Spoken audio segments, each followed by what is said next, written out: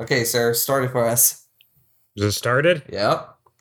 Uh, did Psycho Killer? Qu'est-ce que c'est? No! What do you mean no? No. What's wrong with that start? God damn it. Okay. All right. Welcome, everybody, to a new episode of Cashiers and Critics. I am your host, Jim. Yes, I'm calling myself Jim. I don't care how anybody fucking calls me Jimmy. I'm calling myself Jim. I am now Mr. Brandon. Oh, really? Mr. Brandon? Yes, I prefer you refer to me by that name from now on. Can you stop making your voice deeper? What do you mean? I swear to God, it was deeper. I was like, what the hell? Maybe I just woke up. Do you think about that? No! I know you didn't wake up. You're right, I haven't woken up. Wake up, people. What is this, Rage Against the Machine references? Why? Yeah. Anyways, how are you doing today, Brandon? I'm doing okay, I suppose. Mm-hmm. I got the day off tomorrow as well, so. Oh, lucky bastard. Pretty nice. Wait, you're not working tomorrow. Oh, I'm doing your shift. Fuck. Yeah, have fun. Have fun, idiot. Damn. No. You want to take it back? Take what back? My shift? No, yeah. Why would I? I've been working 7 days, man. Come on. Yeah, so what's another one, really? Okay. So, in honor of our, you want to use this one as a starting point for our October? Yeah, I mean, we could use it. That's kind of why I picked the film, so. Fair enough. So, this is going to be our first episode on a month-long series, which is covering horror films for the month of October. Do not have a name for it. I don't know. Call it Spooktober. I got nothing. Spooktober. Ooh. Jimmy and Brandon Spooktacular. Spooktacular month. The most generic names. Right. Shit. Can't think of any other name. I don't know. Guys, if you guys have a better name, whoever listens to this, hit us up. We need creativity. No, it's fine. We're good. Spooktober it is. Spooktober, fine. All right, Spooktober. So this is our first film that we're doing, and we decided to do a movie that kind of pioneered the slasher genre, in a sense. So we're talking about 1960s Alfred Hitchcock's movie Psycho. Hitchcock being one of the, if not one of the most famous directors. You could put it a top 5 of all time. Yeah, I'd put him up there. So. Yeah, that is your Mount Rushmore of directors. You're gonna have Spielberg there, Hitchcock, Michael Bay. Michael Bay. I don't know, who would I put there? It'd be Spielberg, obviously. Yeah. You mind flood me with that Michael Bay. Mind flood. I don't know, Martin Scorsese, probably. Maybe Tarantino? Ooh, I don't know. That's controversial. Because then we're forgetting Kubrick. Yeah, Kubrick. I mean, if you want to go back and be But Mount Rushmore is only 4 people, really. I don't know, is he making a new Rushmore? The second Rushmore? Who else is in there? Francis Ford Coppola? Probably yeah. Be up there. Yeah. There's a lot. You could go with a lot of choices, honestly. No, honestly, I feel that in itself is an hour or 2 podcast if we'd ever decided to. Talking about various directors? Yeah, pretty much. And then just talking about their directing styles. Kurosawa. The Kurosawa. Yeah, we can go on forever and ever. For the amount of shitty directors out there, there's also abundance of really good directors too. I mean, in the modern era, I'd say Christopher Nolan, sort of. Yeah. Christopher Nolan. I'm not really a big fan of Wes Anderson or the Paul Thomas Anderson and whatever. But I know they generate a crowd of audience. I don't know. I don't know. I was thinking like slightly underrated. Well, not underrated, but like more overlooked is like Ben Affleck. Honestly, Yeah, yeah, no, honestly, Ben Affleck, because everybody just really just talks about the tabloids with Ben Affleck, which is such a shame because I felt like he finally got himself out of that hole, and then like he started doing like what Argo. No, well, he got himself out of that hole by doing like Gone Baby Gone, The Town, Argo, and then like as soon as he starts doing Batman movies, this man's back in tabloids again. yeah. He starts dating J-Lo again, and he's back in tabloids again. I'm like, God damn it, man. This guy can't just take a win. No, he cannot. Honestly. But I guess in a sense, we could also just talk about like the goats or the Mount Rushmore of suspense genre.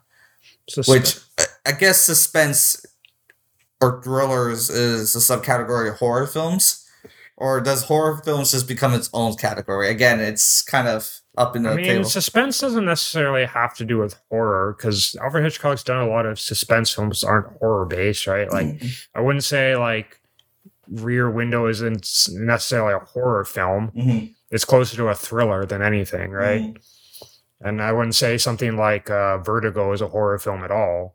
Yeah. And that's definitely a suspense film, right? Mm-hmm. That's more of a suspense is pretty much is a lot closer to thrillers, I'd say. Except this film is not. This is more closer to a horror film than a thriller. Yeah. Yeah, you can say that because I feel like again, like this is let's put everything into context with 1960. At that time, horror movies were just like Frankenstein meets the Wolfman. You had like monster movies, right? Yeah, fantasy movies, like things that are not really real per se, right? Like Dracula and like Godzilla, I guess. Yeah, you could say that. Like it's not really a horror film, but it's a monster film. Yeah, okay, I could say Godzilla, but I feel like we're talking about a North American standard. At that time, like Japan, like I don't think Japan media was really crossing with American media at that time as much. But yeah, I guess you could say that. Like, I mean, they wouldn't have like a horror genre because it's like, oh, sorry. Yeah, it's mostly just because of the times they didn't like depicting like horror is often associated with like violence, right? Like so like they didn't really do like graphic violence back in the day, right? And it was like that was just not allowed. There was not a thing that was done. Like they had violence, obviously, they had like gangster movies and stuff, but it was all like it wasn't that graphic. You'd have like a guy get shot or something, and he'd be like, and then he'd fall over. Yeah, but you wouldn't like see any blood, really. Exactly, but I feel like this film really pushed out boundaries and had the feeling that the suspense or the horror, if you will, of just a regular guy seems okay to everybody. Just be like a cycle. Yeah, weird. Yeah, I mean, it was based off a book, I believe. Oh, was it? Okay. Yeah, it was based off a novel. I think the novel had the same name. I see. So it's like, I remember reading that Alfred Hitchcock bought the rights to the book for like $9,000 or something. Mm-hmm. And then he bought up as many copies of the book as possible so no one would know the ending as well. That makes sense. So he really was trying to keep it a secret. Yeah. I think we were talking about this before. Like even during the screenings of the show, they had like a whole thing saying like, you're not allowed in the theater, right? Yeah. Like they had like apparently like a cutout of like Alfred Hitchcock there and being like, if we have like trained officers here and if you try to break in through like the escape emergency or like the ventilation, you'll be met with force, like. Yeah. And then they had apparently like a record, had counting down, be like 10 minutes to psycho time, 5 minutes to psycho time, like. Yeah. So, yeah. No, seriously, like, I think that, like, I guess we were just talking a little bit before we aired it that, like, it just felt like the 1960s at that time was, like, an event, like you going to, like, a show, you're paying countless of money to go see a show, basically. Well, And the theaters really treated it like that. I know for like other horror movies or like they would have like they would turn off the lights in like a screening like in the middle of the show, and then they'd be like, oh, something's loose. yeah, no, it's I forgot what movie they did that for, but they actually did stuff like that, or they would have like flying stuff like in the theater room. yeah, no, I remember reading like back in the day, they had a lot of gimmicks which were like kind of failed, but they had stuff like one was like you said, they'd have like a prop skeleton come down and be Yeah, like, ooh, which didn't work because like teenagers like broke it, but yeah, or they'd have one which was like they had like a literal smell-o-vision where it's like they'd have like they'd gas like sense into the room, which like also didn't work because like if you're right next to it, you'd like get suffocated essentially, and then if you're like too far away, it wouldn't work. yeah, And then they tried putting like every chair, and that was like way too expensive to put in the theater. yeah. And actually, a very controversial director, John Waters, Mm, if you ever heard of him, mm-mm. he's done some very strange films. So he made like for one of his films, he made like a scratch and sniff card that you were supposed to scratch during certain scenes to smell things. Oh, really? But John Waters, people don't know, has made some interesting films over the years. Mm. I think his most famous one being Pink Flamingos, where a woman literally ate shit in it. Mm-hmm. So yeah. Also, John Waters literally looks like Gomez Adams, sort of. Wow. Yes. Which one are we talking about? Like 1990s? He has that exact look. He has like the slick back hair, the pencil mustache, and like the striped suit. Oh God. And he's like, geez. Yeah, I've seen one of his films and it was very odd. Like, Wow. I forget what it was about. It was like, there was some like weird disease going around that turned people into sexual deviants or something. Okay. Why does this guy sound like he's like a fucking Ed Wood And clone? like, Selma Blair was in it, I believe. So, Oh. I mean, Exorcist girl? Yeah. she had like massive prosthetic breasts, like literally the size of her head, you know, like. Damn. I was like, what the hell is this film? Damn. I don't, yeah, it's weird. Yeah. Anyway, so back to there was a lot of gimmicks they had, and it's like, I think up until like the 60s, 70s, yeah. But even like the theaters themselves, like you only had one screen. You didn't have like a big multi-theater with like 10 screens you went to see, right? Yeah. That's true. They had the big theater, they had the balcony and everything. So like, it was like a big event. You went with your family, you know. Yeah. They had like intermissions and stuff. You know? Yeah. And like, and as this pointed out, like people were just kind of allowed to like walk in and out whenever they felt like it, really. Yeah, pretty much. Because I don't know, maybe that was just like the filmmaking at the time. It wasn't as relevant necessarily to see the whole movie or you needed to be there right at the start to get the plot, right? Yeah. Because you had like musicals and stuff, like you can kind of figure out what's going on. Yeah, exactly. From like partway into the film, so. Yeah, so I don't know. I just felt like at least there was like some effort. I mean, there's some things now in like current theaters that we like to do. Like we have like the VIP section, which I wasn't a huge fan of that before, like just by words. But when I actually like went to a VIP section, when you actually could go, as you realized. Yeah, I'm like, yeah, this could have living the high life over here in your reclining leather chair. Yeah. Kind of dope. Bringing a beer and whatever. Yeah, I mean, you could bring a beer in every other theater nowadays. No, you can. Yeah, but before it's like a big thing, right? Oh yeah, yeah. I remember when they first did that. They're like, "Oh, you can order a beer in the theater now." Yeah, and it's like, yeah. And it was like, I don't know how long ago. That was like 20 years ago, probably. Yeah, and that became a thing. Yeah, no, it's a really good gimmick. I guess one of the other gimmicks I hated was the 3D thing. I'm happy that I don't like. If I have the option to see like a regular showing in a 3D, I always choose the regular. Like I never want to see the 3D. Yeah, no, I hated that because a lot of like back then, like this is after like Avatar, right? Everybody was like back on the 3D craze. But, like, it wasn't even, like, designed for... It was, like, post 3D. Like, they just added it in post. Yeah, because Avatar, like, they intended it to be shown in 3D, right? Like exactly.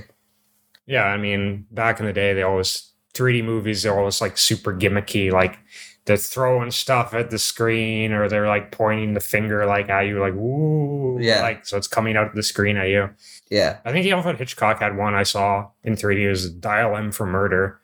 Oh, that was for 3D? Yeah, where it's like she's like on the lying down on the table and she's like reaching for something. It's like, ah, it's like her hands coming out at you. I'm like, wow, this is super gimmicky. Wow. Yeah. And then it's like, yeah, back when you had to wear the blue and and red, the Yeah. shitty paper glasses they gave you. Yeah, the one where that guy in like Back to the Future sewers. Unironically.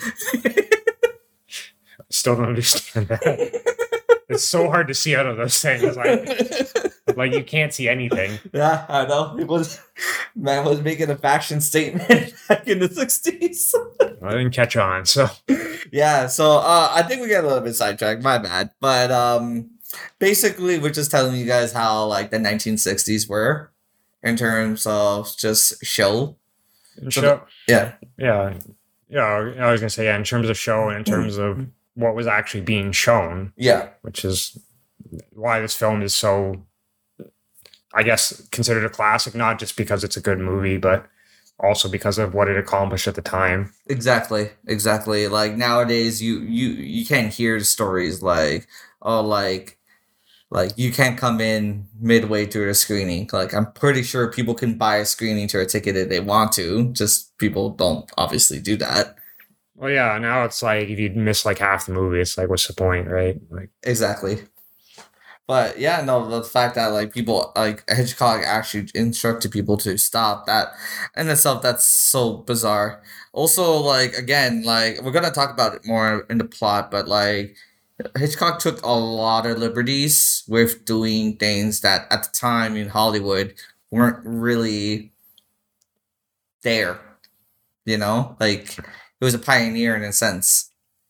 Yeah, no, he definitely tried to go for things that were just generally, I guess, sort of frowned upon, at least in the, not so much in the filmmaking community, but with like censors, I guess, mostly. Yeah. You can say that, yeah. Well, we can talk about the plot if anybody hasn't watched Cycle.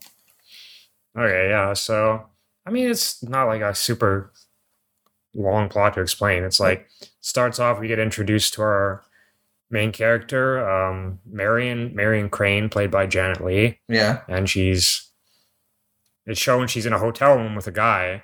Mm-hmm. Back to what we were just talking about, it's just like, yeah, this kind of thing wasn't shown in like 1950s. Like a guy, like a guy and a girl literally just had sex.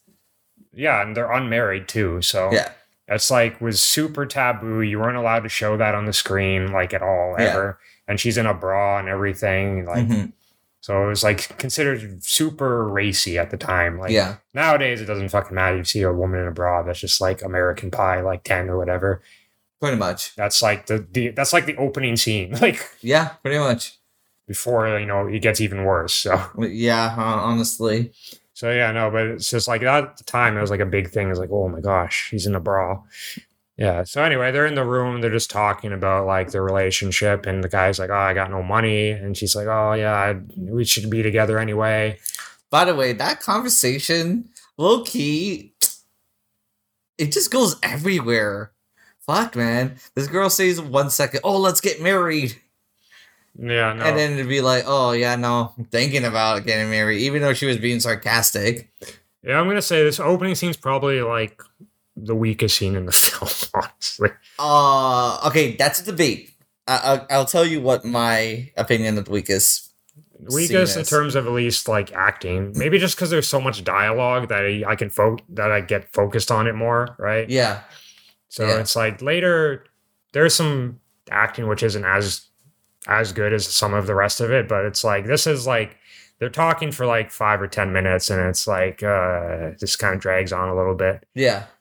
But anyway, it sort of establishes like the scene, like he's talking about he has no money, and she's just like, yeah, I want to get married or not, I don't know, something, right? They're just figuring it out. They don't know what to do. Exactly. So yeah, she leaves the guy, and she goes back to her workplace where she works at like I don't know, some kind of property rental place or property. Yeah, I think so. Realtor. That was like a realtor. Yeah, something like that. They're sitting there and like her boss comes back with looks like the most stereotypical like rich Texan guy comes out. Oh yeah, 100%. Like the cowboy hat, and, like the It's mustache and like, everything. oh, I need some milk down, or he said something about milk. Yeah, he said something about milk. I thought it was like a weird innuendo he was trying to make. I was like, yeah, I really need some milk. And he sits right at a girl's like desk, right? Yeah, Yeah, back in the 60s, casual sexual harassment was fine. So, yeah, clearly, right? well, I keep saying 60s. It was technically like right off the 50s. So, like, I'm not going to treat it more like it's a 50s thing. Yeah, So, but yeah, he's like the Texan guy because starts trying to flirt with her and being like, yeah, you know what? I do with unhappiness. I just buy it out, you know. He casually mentions he has $40,000, which I looked up the inflation for. How much is it? Like 4 million? No, it's not that. It's just 400,000. That's still a lot of money to be Yeah, carrying around in cash. Like if you're just walking around almost $500,000 in cash in your pocket, that's like insane, right? yeah, That's like cash. And he's like, and obviously the guy doesn't want it in there because he's afraid he's probably gonna get robbed. yeah, And someone finds out, like, yeah, you got like $500,000 in your store, exactly. and not looking like a very secure store. No, So he's just like, okay, I'll leave the money here. You go take it to the bank, Marion, and we'll get him to write a check on Monday. But like until then, just put it in the bank for the safekeeping. yeah. She's like, yeah, sure, I'll go. And then I always like the female partner she has, Marion. our coworker. A coworker. She was like, oh, like he was hitting on you. Oh, he I guess he noticed my wedding ring. I'm like, bitch, did you want him to hit on you? Like Did you want him to sexually harass you, like casually? creepy old guy. Yeah. Yeah. This is why I often say I'm glad I'm not a young, attractive woman, so I don't have to deal with random creeps like this all the time. Like, hey, you want to come out? I got some money here. Like it's like, bro, like chill. Yeah, exactly. Just chill, fam. You're like 40 years older than me. Word. But I don't know.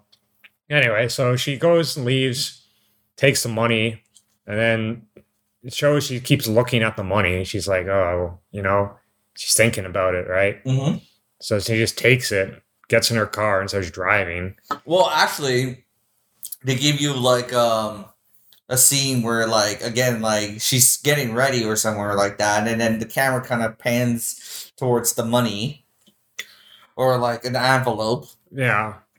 And you can see her getting ready, but at first, like you don't know what's going on exactly, so it like gives you some sort of suspense that like what is she doing right now? Yeah, I think this is what Alfred Hitchcock does a lot well, especially in this film, is he does a lot of telling through actions rather than actual words. Yeah. So it's like a lot of this film, there's not a lot of dialogue, honestly. Mm-hmm. But it's like you often see what the characters are going through just by like their body language and like the shots. Yeah. So it's like this whole scene, like there's no dialogue. Like, and for a while, she doesn't have any dialogue. No. She's just like shows her thought process and have like some voiceovers of people talking. Yeah. No, it works. You know what? I feel insanely bad. We did not talk about the score of the film. The score of the film? Yeah. Honestly, the score makes this film to me more than anything.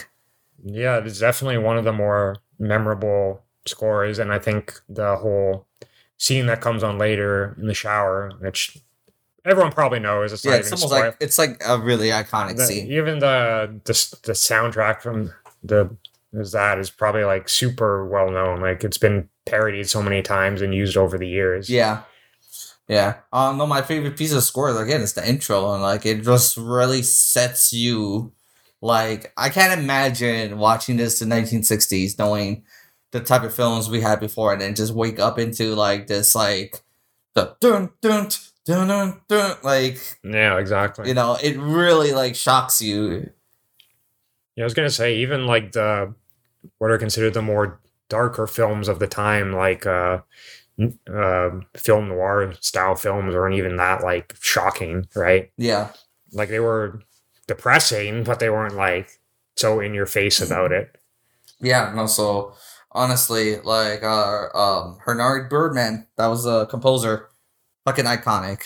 If not one of the better composers, like you could put him in the top 5 goats of composing alone.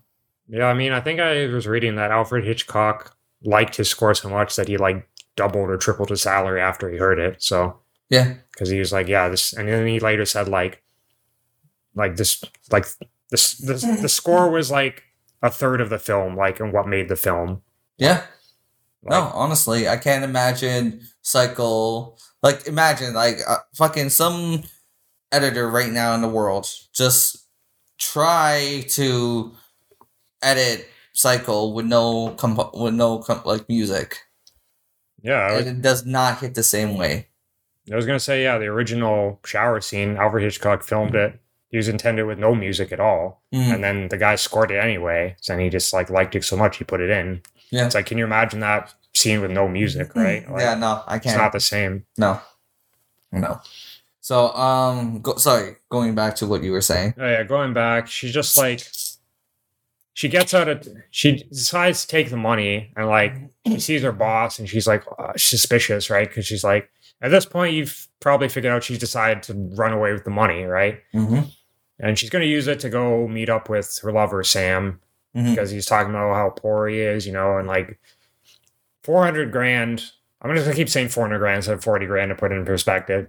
400 grand is a lot of money to like start your life with. Like if someone just hands you 400 grand, like, well, maybe not nowadays, but you can put like a down payment on a decent house. No, 100%. 400 grand. Yeah. So, yeah. And then, yeah, so she starts running away, and then she gets, a cop pulls up to her one time. She's like pulled over the side of the road, and she's found sleeping in there, right? Well, before the boss sees her. I mentioned that, yeah. Oh, okay, sorry. Yeah, so they have some like voiceovers of her like trying to be like, oh, I shouldn't have done this, right? Like with just talking to Sam, right, in her head. Yeah. So yeah, a cop pulls up to her and be like, she acts super suspicious. I know, right? Oh my god, man. Like this whole scene of her trying to get away from people so she can like travel, it's like the most suspicious thing ever. Yeah, he's like, is there something wrong? No, does there seem like anything wrong? Yeah, there does. Yeah. I like how he just says like, yes, there is. Well, there isn't. Bye. Drives away. I think it's more evident when after that scene she goes to the car dealership.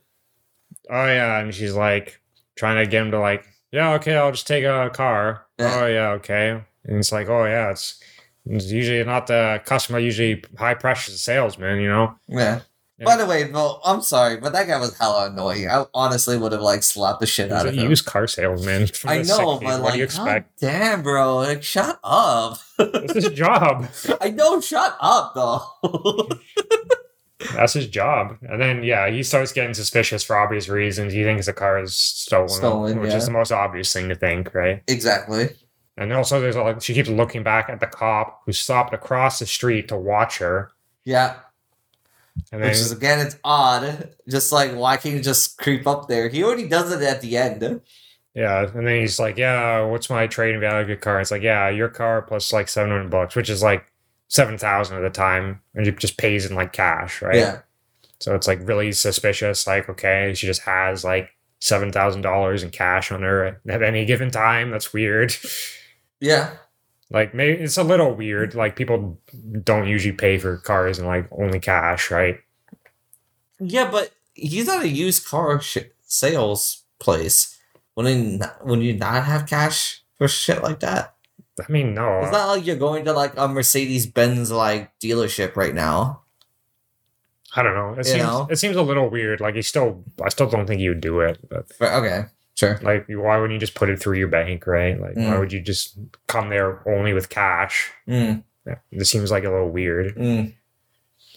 So anyway, yeah, he sells her the car. He switches cars. The cops just like pulls in, like follows her. Yeah.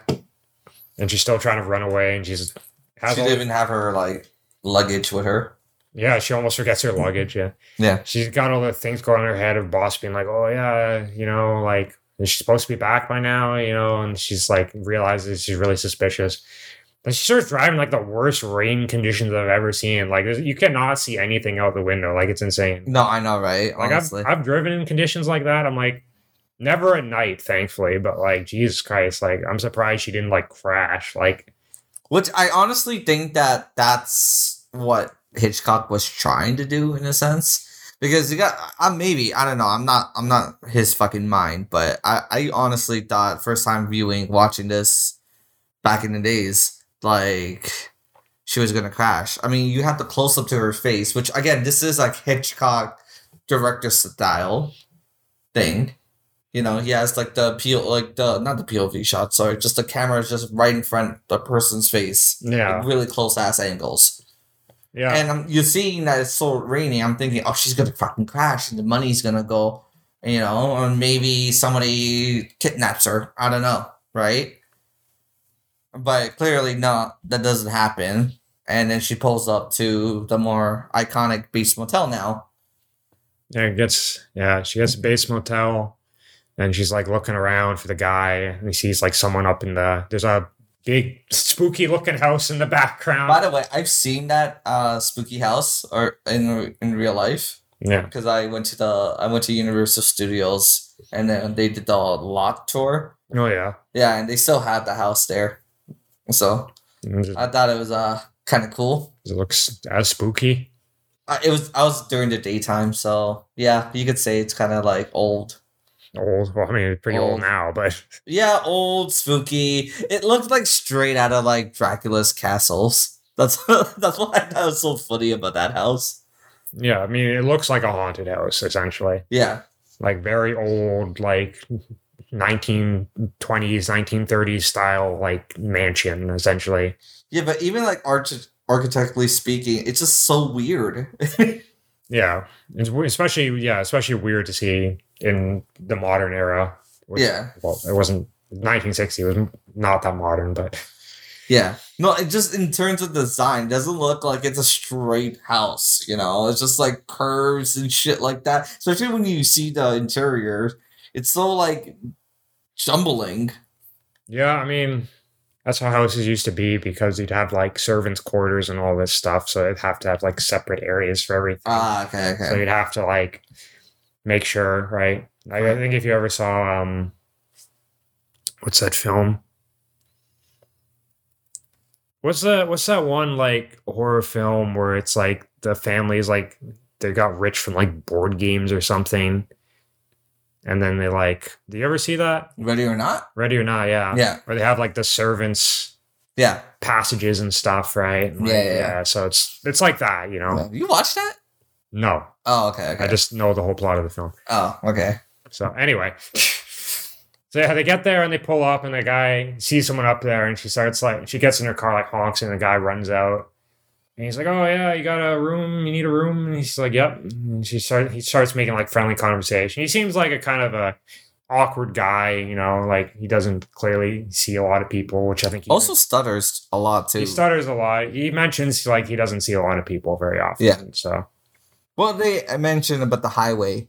Yeah, she got off the main highway. This is like a side road at this point, so which is like I guess the rain was so bad she couldn't see what road she was on. So damn. Yeah, it's kind of crazy she didn't crash, man. Yeah, I thought about that. I'm like, how did she get off like a road and not even like a highway, not even know? Like, yeah. Like, Jesus. She's probably just following like whatever light she saw. Yeah. Which is all you can do. Yeah, and he's like, yeah, and they start making like some small talk. She's like, yeah, I'm just going to go to bed. So he gives him the key, invites him in the room, and he's like, oh, yeah, you know, if you want to come up to the house, we're going to have some sandwiches or something. Sandwiches and milk. Sandwiches and milk. Well, he did say it was nothing fancy, to be fair. So he didn't like play it up, you know? I just don't know anybody who... And then she's like, yeah, sure, you know, why not? I don't know. Maybe she's like doing it out of politeness or I don't know why. She said yes, but she said yes. So she's getting ready and then she hears like him arguing with like an old woman there, right? Yeah. About like, you know, it's... You know, you can't be attracted to strangers, you know? You won't come up here and have my food, right? And what's next? Music? Then whispers? It's just like, fam. Yeah, it's apparently from the 1800s here. Yeah, honestly. In like the noble courts here. Yeah, so he comes back out with like a tray full of like bread and milk and stuff. Yeah. I was like, where are the sandwiches, bro? It's just bread. I know, right? Okay, again, who the fuck eats sandwiches and milk, man. I'm sorry. I know Look, it's nothing fancy, but like that's a hell of a combo, dog. look, It's like what, like 9 p.m. it's late at night. Yeah, exactly. It's like, fam, that's like that's more easier to understand if it was just breakfast food, not fucking like 9-10 p.m. food. But whatever. Who am I to judge, right? It's all he had, man. Maybe all he had was bread and milk. You know, good. Service has been that bad. The business has been so bad. He said business was bad. He said Yeah. no one ever comes here anymore. Okay, whatever, sure. Like, what do you expect this man to just be having like steak dinners every night? Like, Jesus. Fair enough. Anyway, yeah, she's like, oh yeah, we're not. She's like, invites him, like, oh yeah, we can eat in the room, right? And he's like, kind of, you can tell he's like a little uncomfortable with that. He doesn't want to. I don't know what he was thinking was going to happen in the room, but like he was not comfortable with it. Yeah. So invites her to the office, which was funny because he invites her to the office and then he's like, oh yeah, the office is a little weird eating. Let's eat in the parlor. I'm like, why don't you just start with the parlor then? I know, right? It's just odd. Like, even her reaction's kind of like, okay, sure. I mean, you can tell there's something off about this guy, Norman Bates, like from the start. Like at first he just seems like an awkward guy, but I believe it's this scene that's sort of fully like shows you he's not like quite all there, right? Yeah. I mean, there's another scene in particular that like doesn't really get talked about much, is that like when she's choosing the keys for which cabin she's about to stay in, he hesitates a little bit when he's going for the keys. Yeah, he's like selecting them, right? Yeah. Because it's like, yeah, there's a bunch of, he said literally all of them empty, so like why the fuck does it matter where she is, right? Like, exactly. So it's like, so he chooses the one right beside his office. Yeah. You see why after, but then he takes her into the parlor and he has like a bunch of taxidermy birds like on the walls, which is like a little odd. Do you think taxidermy's odd? I don't think it's that odd, but I mean, like, it's considered like an odd hobby to have, right?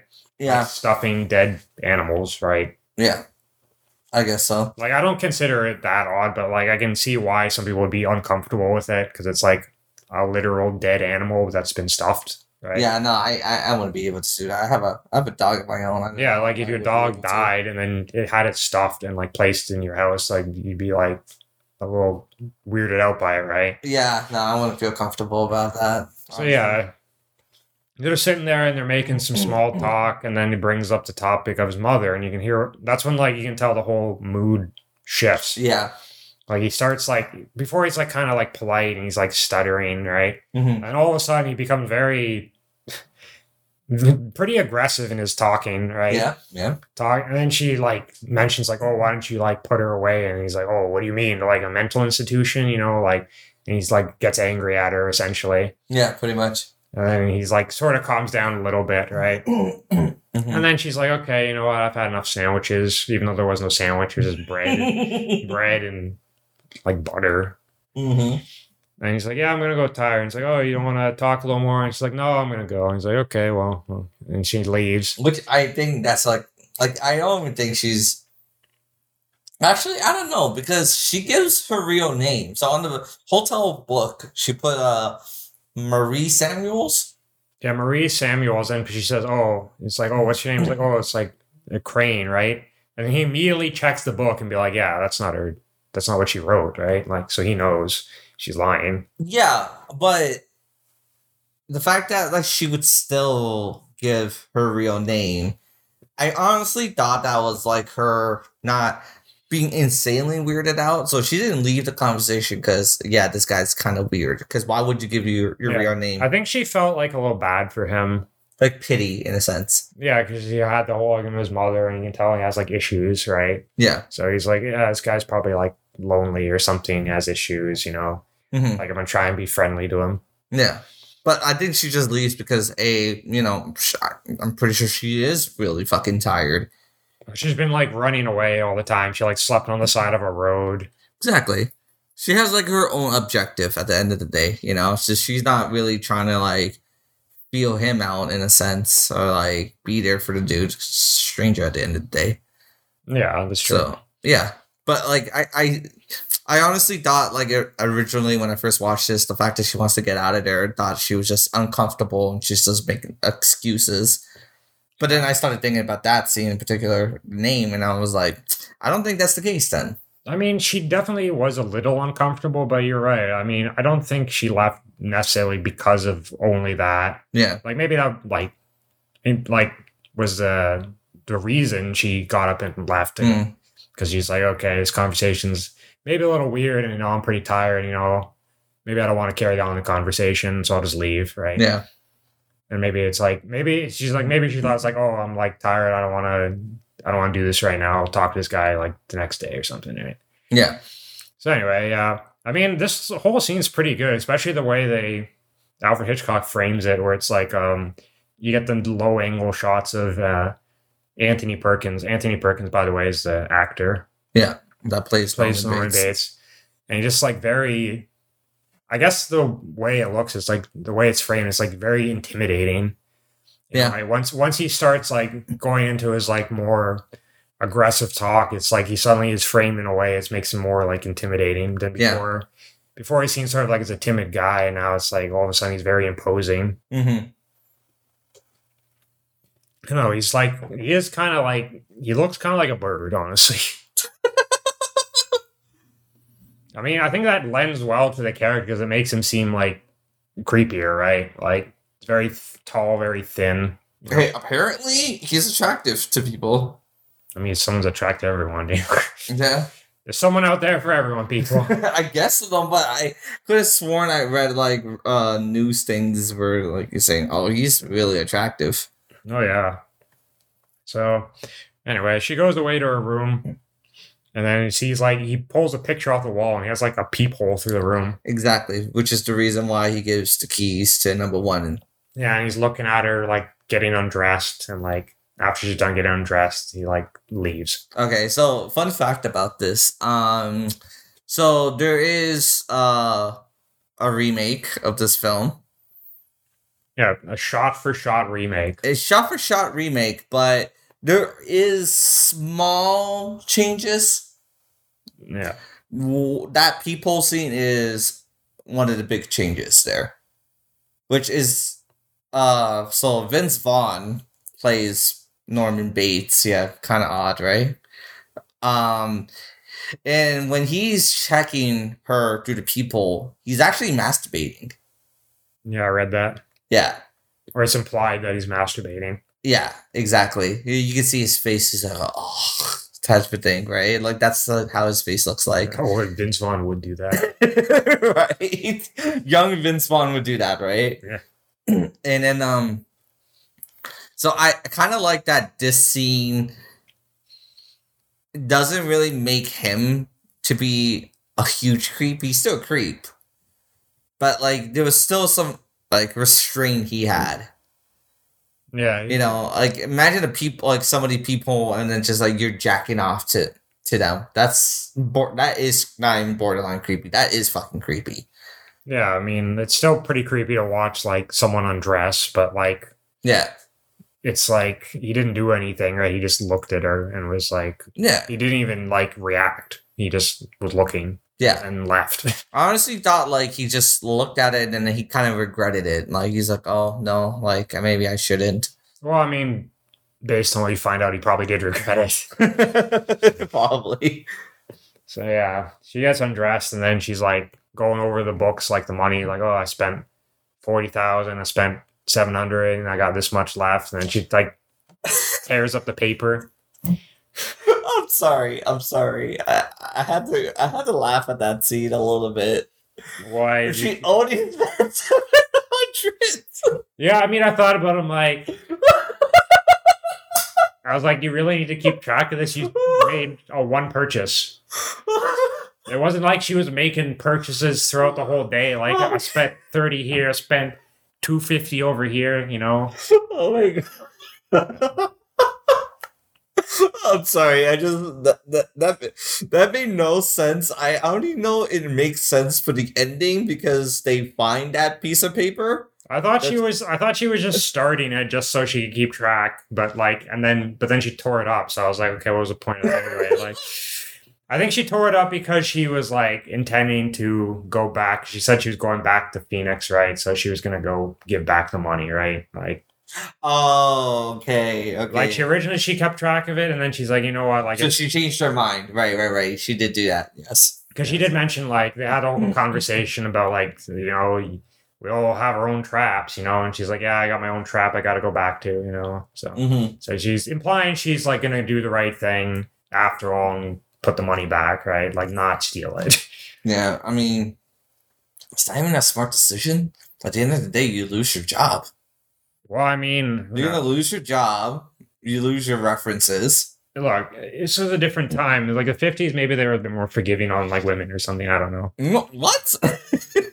Look, as much as like shit they had to put up with, like in terms of like committing crimes, they were more forgiving.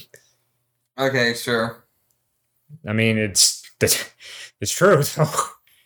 They had to deal with like a lot worse like daily lives, but like the one caveat was like if they got accused of a crime, they were given like lighter sentences on Yeah. some things.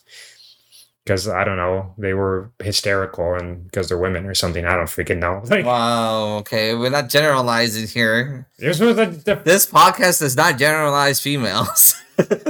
I'm just saying that's what they did in the 50s. They generalized them. I think even the Yes, the car 50s and 60s did. We do not. I think the used car salesman even said something like to that effect.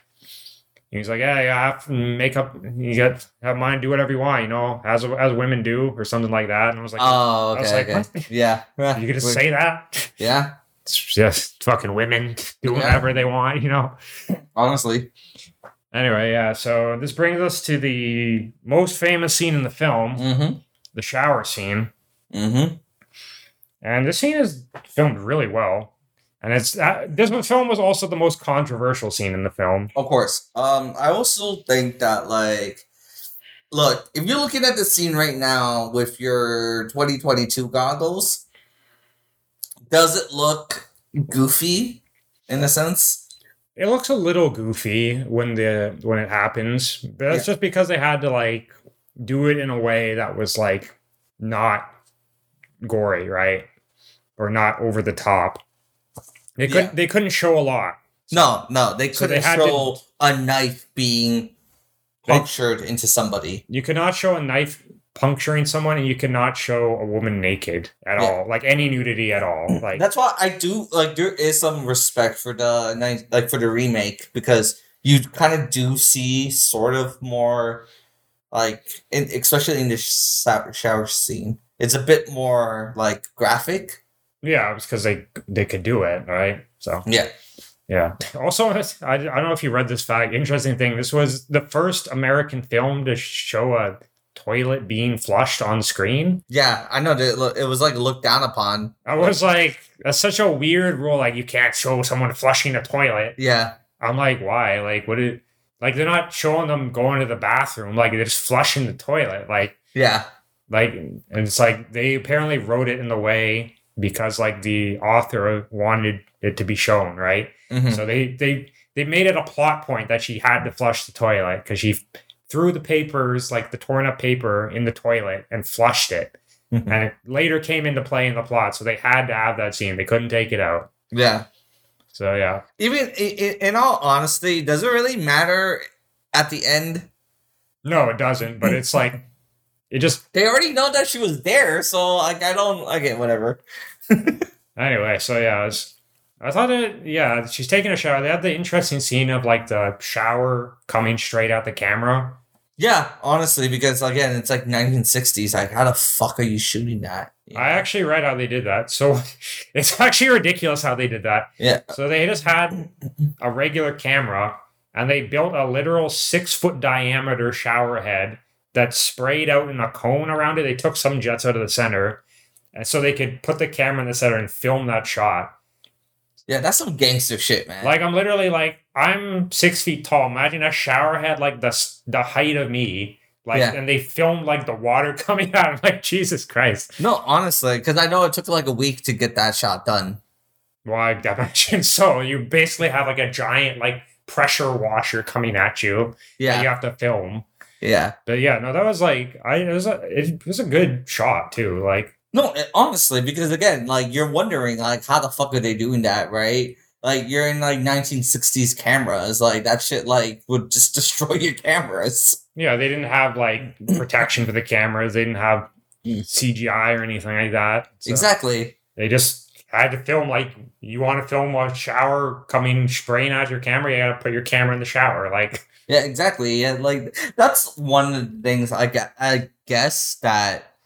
Well, it's either a benefit for again, it's a benefit for the people who are working on the films because now you could just CG shit and just add a fucking shower on post.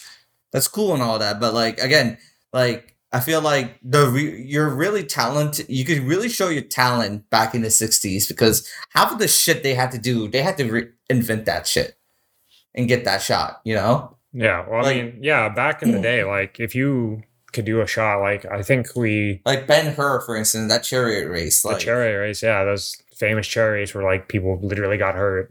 Yeah, I know, right? Horses died, you know. Yeah. Back in the day, if your horse fell down, you literally had to like trip the horse with like a wire. Like, well, they brought like the animal rights activists in, rightly so, because they were literally like just killing horses. Like, yeah, no, for the sake of a film. Yeah, I get that. I get that sucked, but like again, like the fact that they had to like really grind the fuck, and I guess like they learn new ways to fucking like shoot things. Yeah. Even looking back at like old westerns or something where it's like you got people like falling off like stagecoach or something. Like it's literally just stuntmen just jumping from like a moving stagecoach onto the ground. And, yeah. Like, rolling around. Yeah. So it's like to get that shot and you had to be like in like a moving vehicle next to them at the same speed. It's like insane, right? Yeah. No, honestly.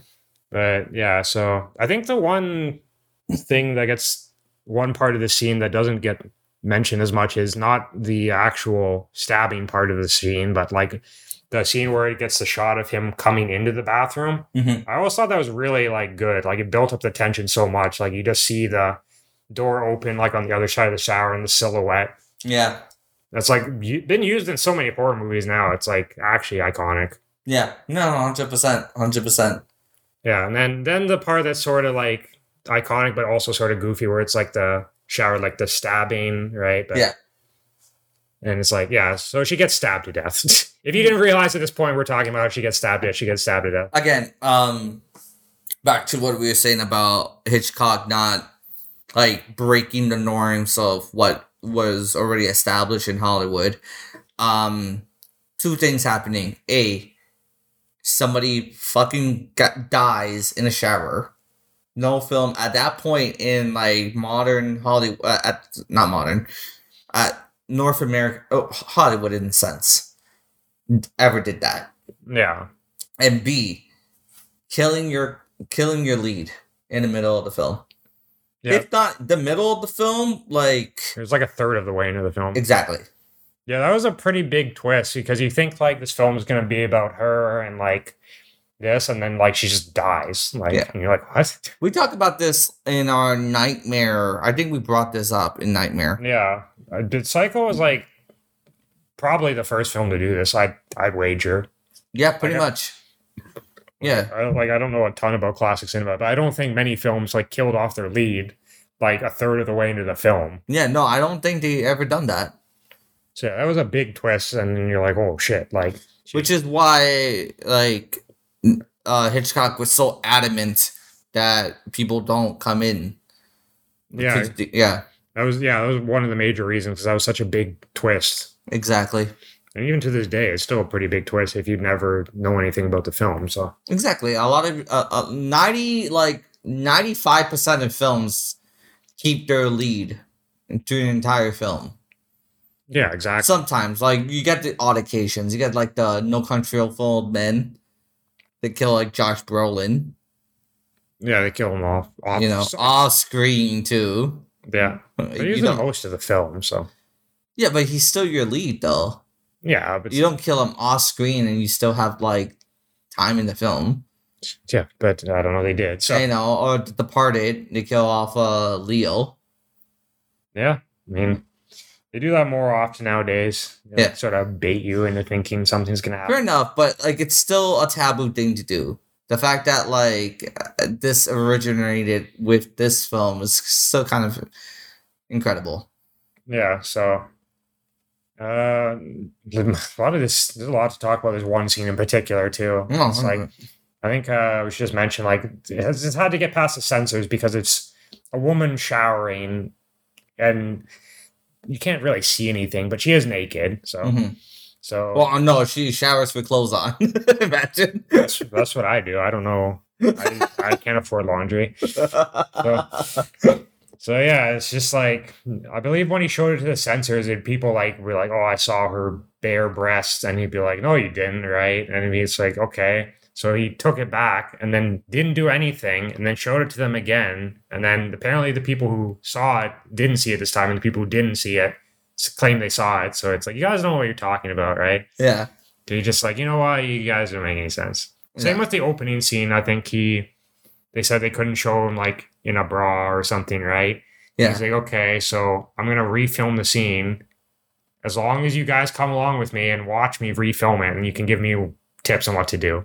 And none of them showed up, so he didn't refilm the scene. So yeah, they had to get us past the censors, and then just the whole shot of her like falling over, like clutching the shower curtain, right? And Yeah. just like the dead.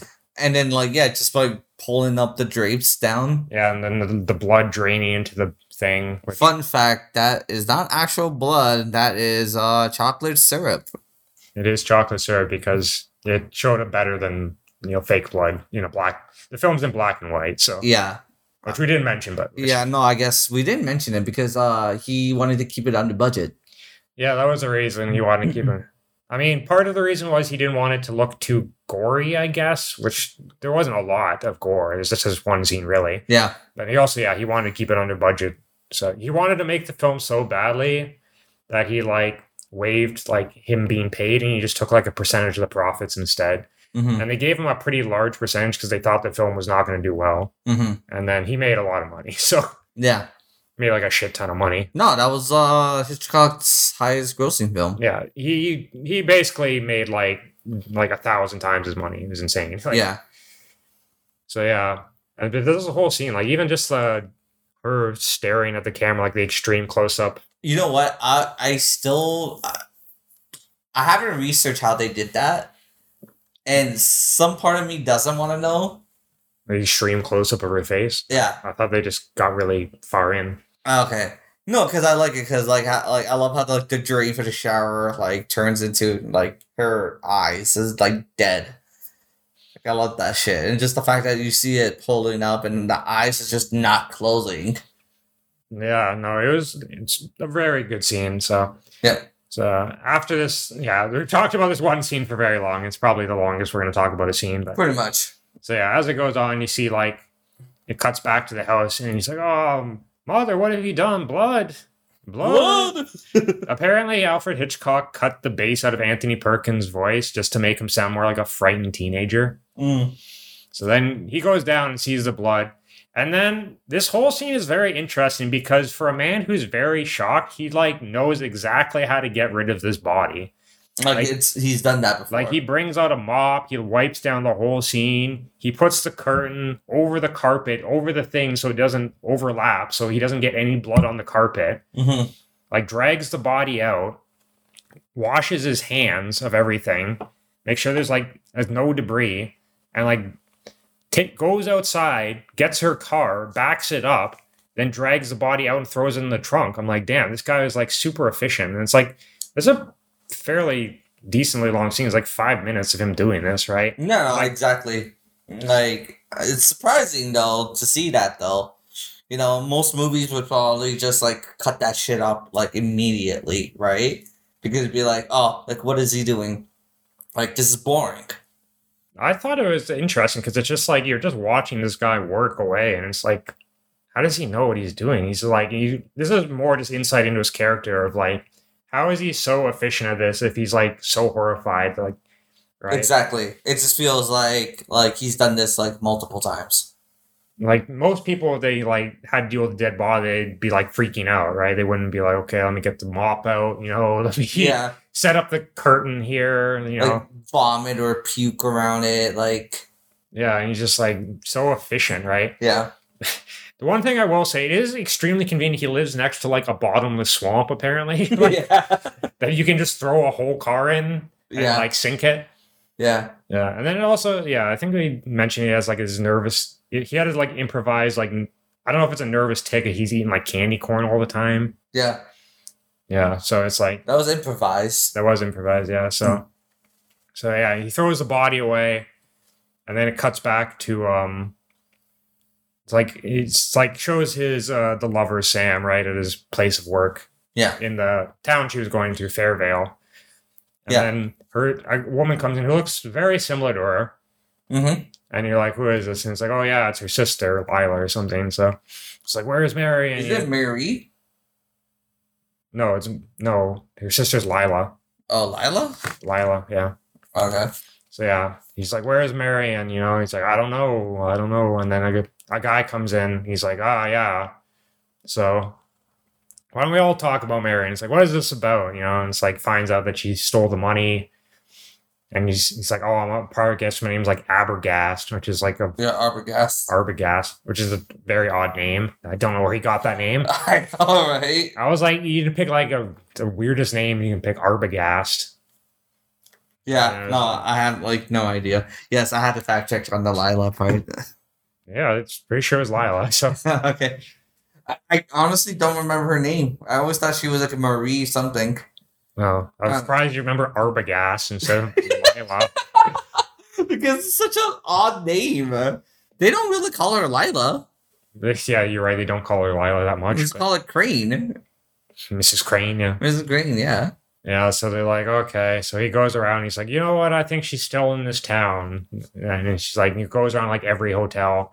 Mm-hmm. And eventually cuts to him winding up at the Bates Motel. And like Norman's just sitting out there eating this candy corn. Mm-hmm. And he's like, he starts like, yeah, you want to talk? And he's like, yeah, sure. And Norman's just like, it's weird because it's like his character changes completely when he's talking at first to the guy, right? He's like very clear about what he's talking about, like, oh yeah, this and this happened, Yeah. Like he had a story prepared already, right? Yeah. Like, because he knew, like, he probably thought in the back of his mind someone might come looking for her, right? Yeah. So he had to come up and was like, yeah, she just, I don't know, no one's been here for weeks, I didn't even turn on the sign, like, and the guy's like, and he's like, sort of like baits him a lot. He's like, yeah, and he's like, yeah, a couple came by. I was like, oh, that's interesting because you said no one's been here for weeks. Oh, yeah, did I say that? Yeah. I sometimes forget, well, let me check the register. He checks the register. He's like, yeah, this is her.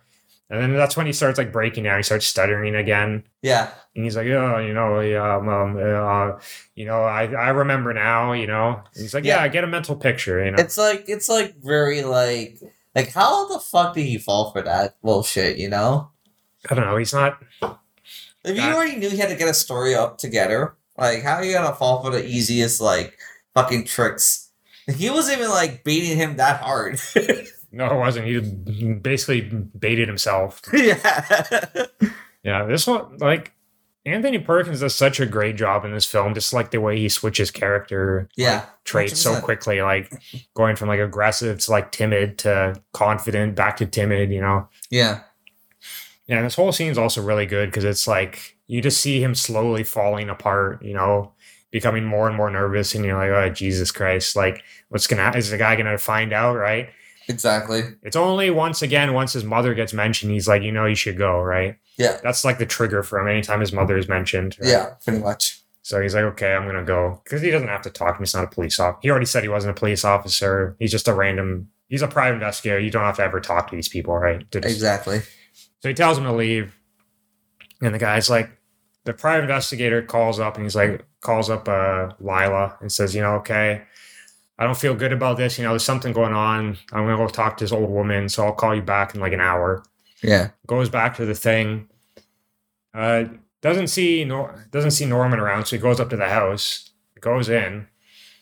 And then he's like climbing up the staircase. And then there's another pretty good moment of tension where just like you see the door slowly opening. And you have like the overhead shot of him. Yeah. Like the person coming out and like stabbing him. Yeah. This is probably... Okay, you don't like this scene, huh?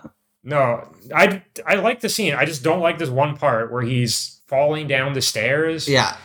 because it's I knew you were gonna say something like that.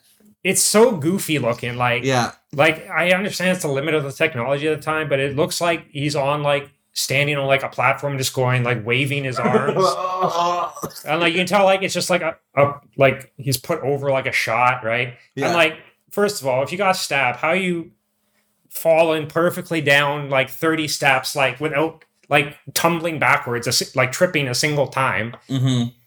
He falls down like all the stairs without falling up until the end. I was like, Jesus Christ, this man is really good balance. Like, I sometimes just trip on the stairs walking normally. Like, how's this man, like, after getting stabbed, like, fall backwards? He got stabbed. Okay, because you know what? That shot didn't make sense either because it didn't look like it looked like he got stabbed in the overhead shot. It looks like he got stabbed in the chest. And he has like blood on his face. Exactly. No, it doesn't. No, it's not even blood. It's like a cut. It looks like a cut. No, I thought it was just like a blood splatter, but I'm like, even then, like, it wouldn't. He didn't stab him so hard that he like blood like exploded out of his body. Like, he stabbed him like once in like the chest, and then like again it fell like awesomely backstairs. Oh. Yeah. Okay. It's probably like, you know what? I know you're gonna hate it. I'm okay with it. I know it's goofy as a motherfucker. I think even when I first watched the film, I'm like, this is so goofy looking. Like, how did and then once again, the whole, like, he fell down all the stairs without tripping a single time. Like, I get it's the technology at the time. They're not going to make the guy, like, fall down some stairs for, like, the sake of a shot, right? Yeah.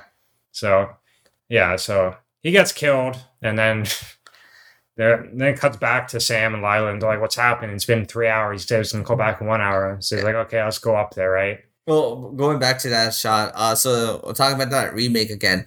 You know, I know it's a shot for shot, but the thing is, honestly, that should have worked way better in the remake because they had the technology to film that. Did they do the same thing? Yes, they did. Why would you do that? Like, yeah, I know exactly. It doesn't make sense. Like at that time, that's where you can improve on the fucking shots. Everything that you did bad, you could just improve it. Like, yeah, they kept that scene. They only did that because they had to. Like, yeah, it's just like, when was this made? Like the 90s? Like, they could have done like an actual shot. Yeah. They could have had a guy fall down the stairs. Like, yeah, they could have just paid a guy like a stuntman to do it. Like, yeah, they could have filmed it. Like, they don't need to have him like awkwardly be like, whoa, like, yeah, and like a weird like smoothly moving down like a staircase. Like, yeah, no, that's like another thing I don't like about the remake. I guess I keep bringing that up, but yeah, I mean, I'm the only one who's watched it. So I never saw it. I generally was curious and I watched it. So I never watched it. So, but yeah, so they go up to the place and they're like, Mr. Arbogast. And then you see it cuts back to Norma standing over old swampland. He's like, oh shit, not again. Yeah. So then they don't find anything, so they go back and they're like, oh, we go talk to the local sheriff. Mm-hmm. Which, surprisingly, they let him into their house at night. Like, I know, right? Like, I would be so pissed off if I was the fucking sheriff, man. Like, I think we talked about this in the Back to the Future thing, where like they have all their professions listed. Like, I think that's just like how it was. Like, if they weren't at work, you could just go to their house or like call them at their house and like speak to them about stuff. Like, yeah, especially if it's a small town, I guess, right? Like, I guess so. Yeah, you can just like, yeah, doctors like in sleep at night. Yeah, I got a problem. I mean, doc. You know, you just do that. I guess they do that a lot of period pieces. They did the same in like The Green Mile as well. Oh, really? Well, I haven't seen Green Mile. That's why. I never saw Green Mile. Damn. Wow. Anyway, so they go to the guy's house and they'd be like, "Yeah, we got a problem. You know, this guy said he was going to help us, and he hasn't called back." And they're like, "Well, I think he, was trying to stall, so he just take your money, right?" And he's like, okay, well, can you just like call him up? And yeah, he calls up Norman, and obviously he's like, yeah, he came and he left, right? Like, what did he expect he's gonna say, right? Yeah, exactly. So like, okay, whatever, we'll go check it out in the morning. So then it cuts to the scene of him like hanging up and like going up and talking to his mother again. He says like a line which is kind of funny. It's like, you're gonna put me down to the fruit cellar. Think I'm fruity, do you? I don't know what that means. I don't know, but it's just funny. Yeah, honestly. I was like, okay, I don't think it's supposed to be funny, but it actually was kind of funny. Yeah. So then, yeah, I think it's because like it's sort of shown that like you see this person in like a dress doing the killings, right? So Mhm. you think like, oh, maybe it's him. Like, and you might think like, oh, it's him in a dress, right, or something. But then you see like him take this woman out of the room, bring out Mhm. the fruits. So like, oh, because I think I mentioned the scene before that the mother's dead, right? Yeah. So like he sees like him take this woman to the room, like, well, if she's dead, like who is this woman, right? Like he's clearly taking someone, right? Yeah. So it's just like another like throws another like wrench in like what you're thinking. No, it's still giving you like the audience guessing in a sense. Yeah, so they go to meet them at the church and be like, okay, I will go. And he's like, oh, I already went and there's nothing there. I went the whole place. And he's like, okay. So they're like, okay, we got to do this on our own. So they go there. This guy's the worst. Interrogator. He's like the most overly like aggressive interrogator all time. Yeah, I know, right? First, he's like, yeah, he goes up. I also like one other thing. I also like how Norman has changed his like tactics again, right? He's gone to just try not to talk at all because he knows that doesn't work anymore because he can't keep his story straight. Yeah. So he's just like, yep, you need a room? Okay. You need to run. You want to sign the register? No, it's fine. Just keep going. Like he doesn't make any small talk. He just wants him to go. Yeah. Like I like how he changes every time you see him. Like he learns from his mistakes, right? Mm-hmm. Like first time he's like really open about everything, like this is my relationship. Second time someone comes up, he's like trying to come up with a story and then that fails. Now this time he's just like, I'm not going to say anything. I'm just going to get them in, out. Mm-hmm. And then like that doesn't work because the guy's like, yeah, most places, if you don't have any luggage, you got to pay a fee. He's like, yeah, $10. Okay. Again, like who the fuck would like argue about something like that? That's so weird. Yeah, that's why this guy's like being overly aggressive with his like way of talking. He's like, yeah, I'll show you your room. Oh, we don't need you. Bye. Yeah, honestly. So then they decide like, okay, we're gonna go look around the cabin one. It's like, yeah. So they go in the cabin and they find like the scrap of paper that says there you go. That's how that scene gets brought back. So it's like, yeah, this means she had the money here and she was gonna do something. I don't remember why this was relevant because they already said they had her name there and she was in that cabin, so they already knew this fact. Like I guess maybe they thought it was well the guy, what's his name again? Sam, yes. Sam Loomis, right? Yeah, Sam Loomis. Yeah. How do I forget that? That becomes a Halloween reference. But anyways, yeah, Sam. He establishes after he's like, oh, like Arbogast never said that like she wasn't here. That's already been a fact. Yeah. So I don't know why she brings it up again. Yeah. So he's thinking that like he killed her to get the money or something, right? Yeah, that's what everybody's thinking. Well, I mean, that's the most reasonable thing to think, right? Yeah. So, yeah, he's like, okay, I'm going to stall Bates and you can go talk to the mother, right? Mm-hmm. It's the worst stalling of all time. Too. No, really, honestly, man. Like, first he starts off, like, talking to him normally, and then he starts, like, interrogating him, be like, yeah, if I was going to open up a new place, I'd need money. Where do you think you got the money, eh? I'm like, bro, like, aren't you stalling him? Like, I know, right? Are you stalling him or like interrogating him? Like, I know, I don't get that. I'm not gonna like, what are you doing? Like, you're just ruining this, right? Honestly, yeah. So anyway, it shows her like looking around the place, and he goes up to the room, which is like, it looks like it's from the 1920s. Like, it's got like a literal bathtub in the room and like a fireplace and everything. Yeah, and it shows like there's been someone in the bed, right? Like. Someone not Norman Bates because like the impression's like too small or something, right? Yeah. And then he goes in like the bedroom. It's like a child's bedroom, which is like preserved, and it looks like someone's been there too, right? Mm. It's like someone's been sleeping in there, so it's like just really odd. Like it looks like no one's lived in this house, like changed this house for like 40 years, right? Yeah.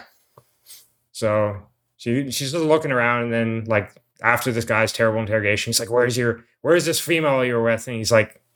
He just knocks the guy out with like a vase or something. So easily too. I thought this guy was he wasn't ripped, but like he's bigger than Anthony Perkins. Anthony Perkins is not a short guy. Like he's pretty tall. So he's even taller than him. So I was like, geez, like for all of that, like he sucks. Yeah, I know, right? This man didn't do anything.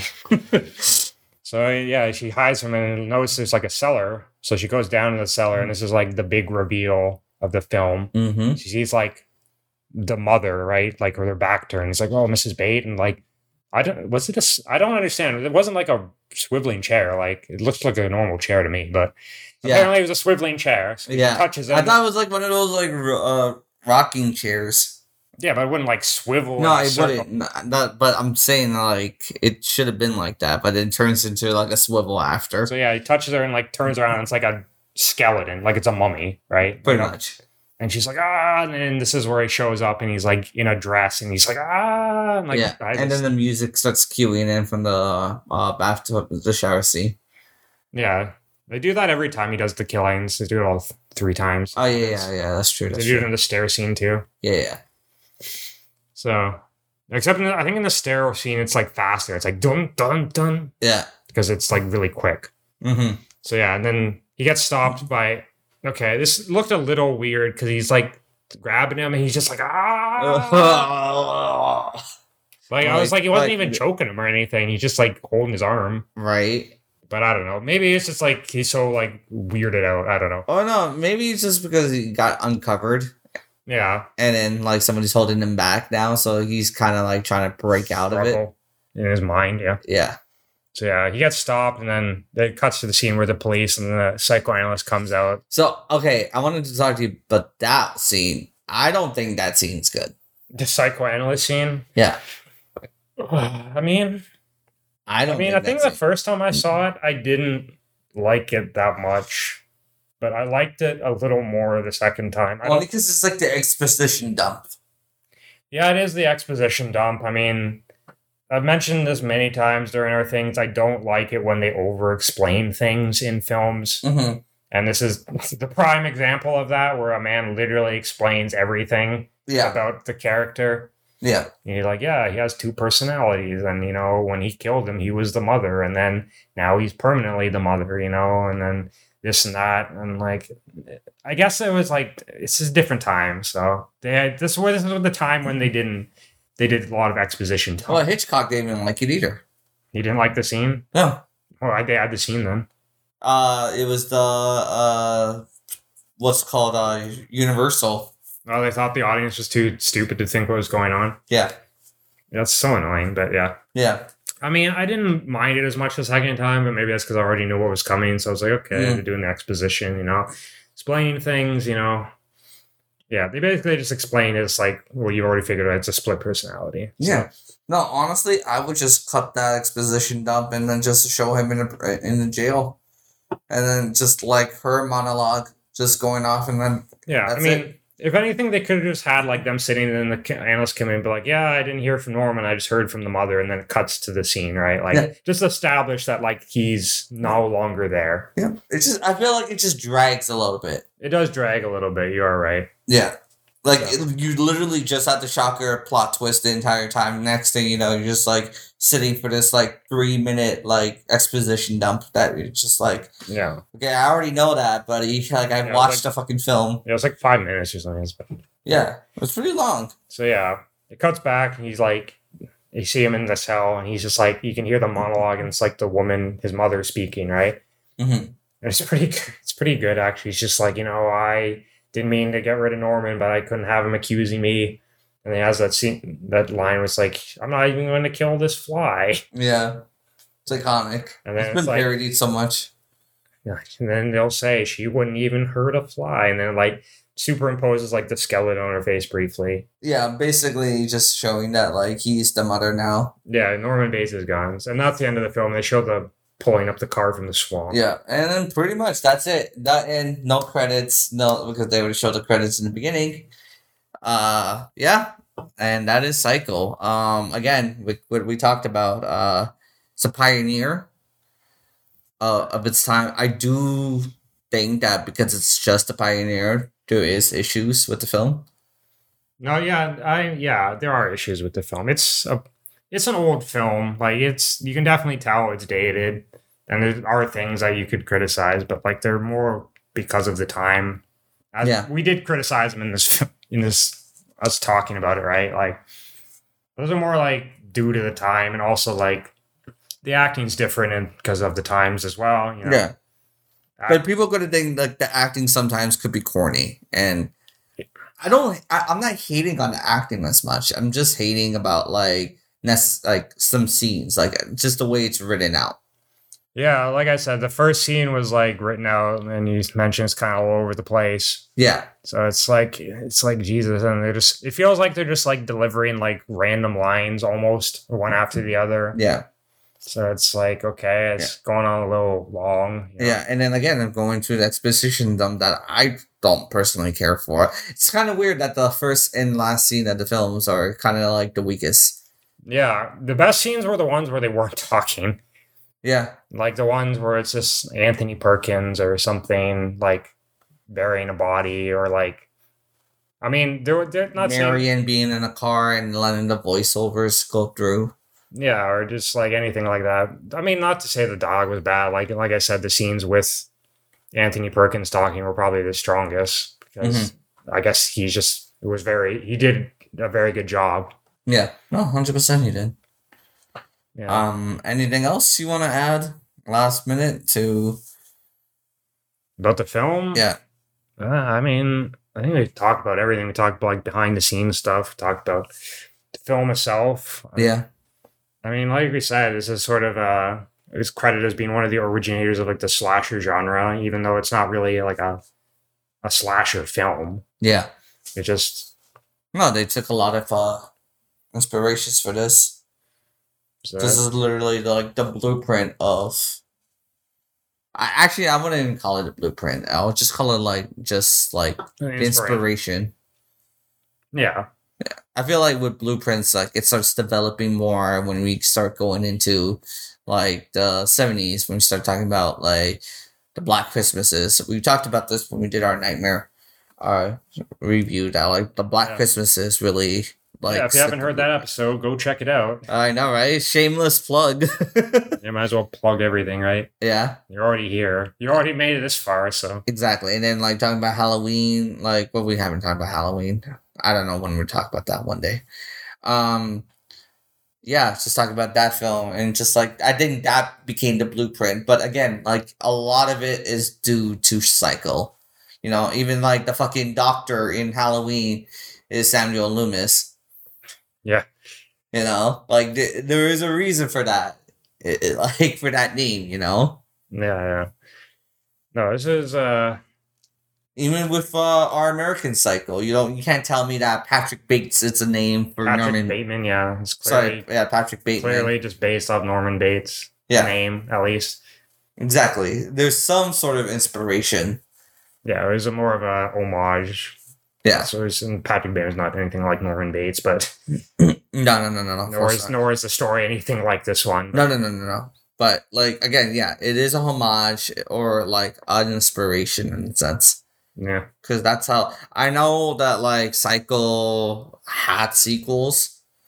Yeah, they had 2 sequels. So yeah, and then like a TV show, and then the spin-off TV show as well. Yeah, the 2 sequels both had Anthony Perkins in them as well. So yeah, I heard Cycle 2 isn't the worst thing in history, but like, you know, when you start going to 3, I swear to God there was a 4th one, but I don't know. Yeah. But like again, like this movie is definitive. Like it should be always considered in classic cinema. I had this in my top 5 for the longest time. But now, like, I feel like I've seen like a million other films that can easily take that spot. Yeah, no, the film's good. So, in terms of legacy, and personally enjoying the film, I'm giving it a 9. Yeah, no, I mean, originally, before I even rewatched it, I was like remembering it, but I'd seen it so long ago, I was gonna give it like an 8. And I was like, and I rewatched it, and I was like, oh, this film's better than I remember. So even just like, I was going to give it a 9 as well, because I'm like, damn, this film is actually really good. And not even taking into account the whole legacy of it, just like on its own, you know? Yeah. Like, yeah, there are some things which are sort of dated, but still, like, it's considering they are dated, and this film is still as good as it is. So yeah. So that's what I'm saying. The only thing that drags me is, again, the exposition dumps. and whatnot. But I feel like again that was a thing that Hitchcock also had an issue with too. So I guess me and him have a similar mindset in terms of maybe less is more, which is crazy because again Hitchcock has always been known for the less is more. Yeah, actually, that's the reason part of the reason he wanted to make this film was because his previous film, Vertigo, which was more of a big budget film, right? Mm-hmm. Like, he didn't want to do that anymore. He's just like, he'd rather just do something simpler. Like, he wanted to make it more like, I guess, television based, he said at the time, which I guess 1950 television was very simple. So, Yeah. So yeah, he didn't want another big budget. He didn't want another Vertigo. He didn't want another North by Northwest. So Yeah. Oh, that's a movie that I really want to watch. I know it's like one of his best too. North by Northwest. Yeah. I've seen it a few times. So. Yeah, was that Jimmy Stewart or? Yeah. Speaking of Mount Rushmore. Because yes, he was in Mount. Was he the hanging Mount Rushmore? Yeah, there was a scene where he's hanging off Mount Rushmore. Yeah, I remember like reading the plot of North by Northwest. It's like it's a crazy fucking plot. Yeah, it's actually pretty elaborate. So yeah, same with Vertigo. It's pretty elaborate. I thought this is her taking care of the girl, and then like he has the fear of heights, and that's it. No, there's more to it than that. Oh, okay. There's more to it than that. Yeah. Fair enough. I mean, yeah, no, he's done some more complicated plots. Like, yeah. You gonna do the birds? The birds is a simpler plot. Like Rear Window's a very simple plot. But like, yeah, North by Northwest is not that simple, and neither is Vertigo. No. Neither is Dial M for Murder, really. So yeah. So you give it a 9, I give it a 9, huh? Yeah, no, I mean I think is up there in cinema. It's definitely a classic. Mm-hmm. If you were to I don't know. I think anyone. It's 100% a recommendation. If people want to know about the origins of like slasher films. Yeah, or you just like thrillers or suspense. This is another good one. Yeah. If you can get past some of the older aesthetics of it, but look, if you guys want to watch the remake for whatever purpose, go ahead. I just do think that it does give less. Like, I feel like you should watch this film more than that remake because I think you're disservicing Hitchcock a little bit. Yeah, I mean, like, if you're gonna watch a remake, why wouldn't you watch the original? That's what I say. Mm-hmm. Like, and especially if it's a shot-by-shot remake of whole things, right? Like, why wouldn't you just watch the original? Exactly. It's not like they did something different, right? It's not like they changed a lot. It's like if you really have an issue with black and white, by all fucking means, go watch the remake. It's literally we're watching literally the same film, just with a little bit of added scenes that I don't know. Personally, I think the added scenes kind of ruined the thing. Like I don't need to see Vince Vaughn jacking off, you know. But whatever, you know. I still think that the original still hits on every line, like it hits on every spot, and yeah. So, anyways, we're gonna wrap this up here. This is our first episode of Spooktober. Spooktober. Yeah. Spooktaculars. Anyways, we're going right at the end of Spooktember. Spooktember. Wake me up when Spooktember ends. It's too spooky for me. Get them spooks, yo. Anyways, guys, thanks for listening. It's actually not that long of it's kind of a long review. It's okay though. Alright, whatever. It should be useless by now. Exactly. So we're signing off. Take care, guys. Okay, bye.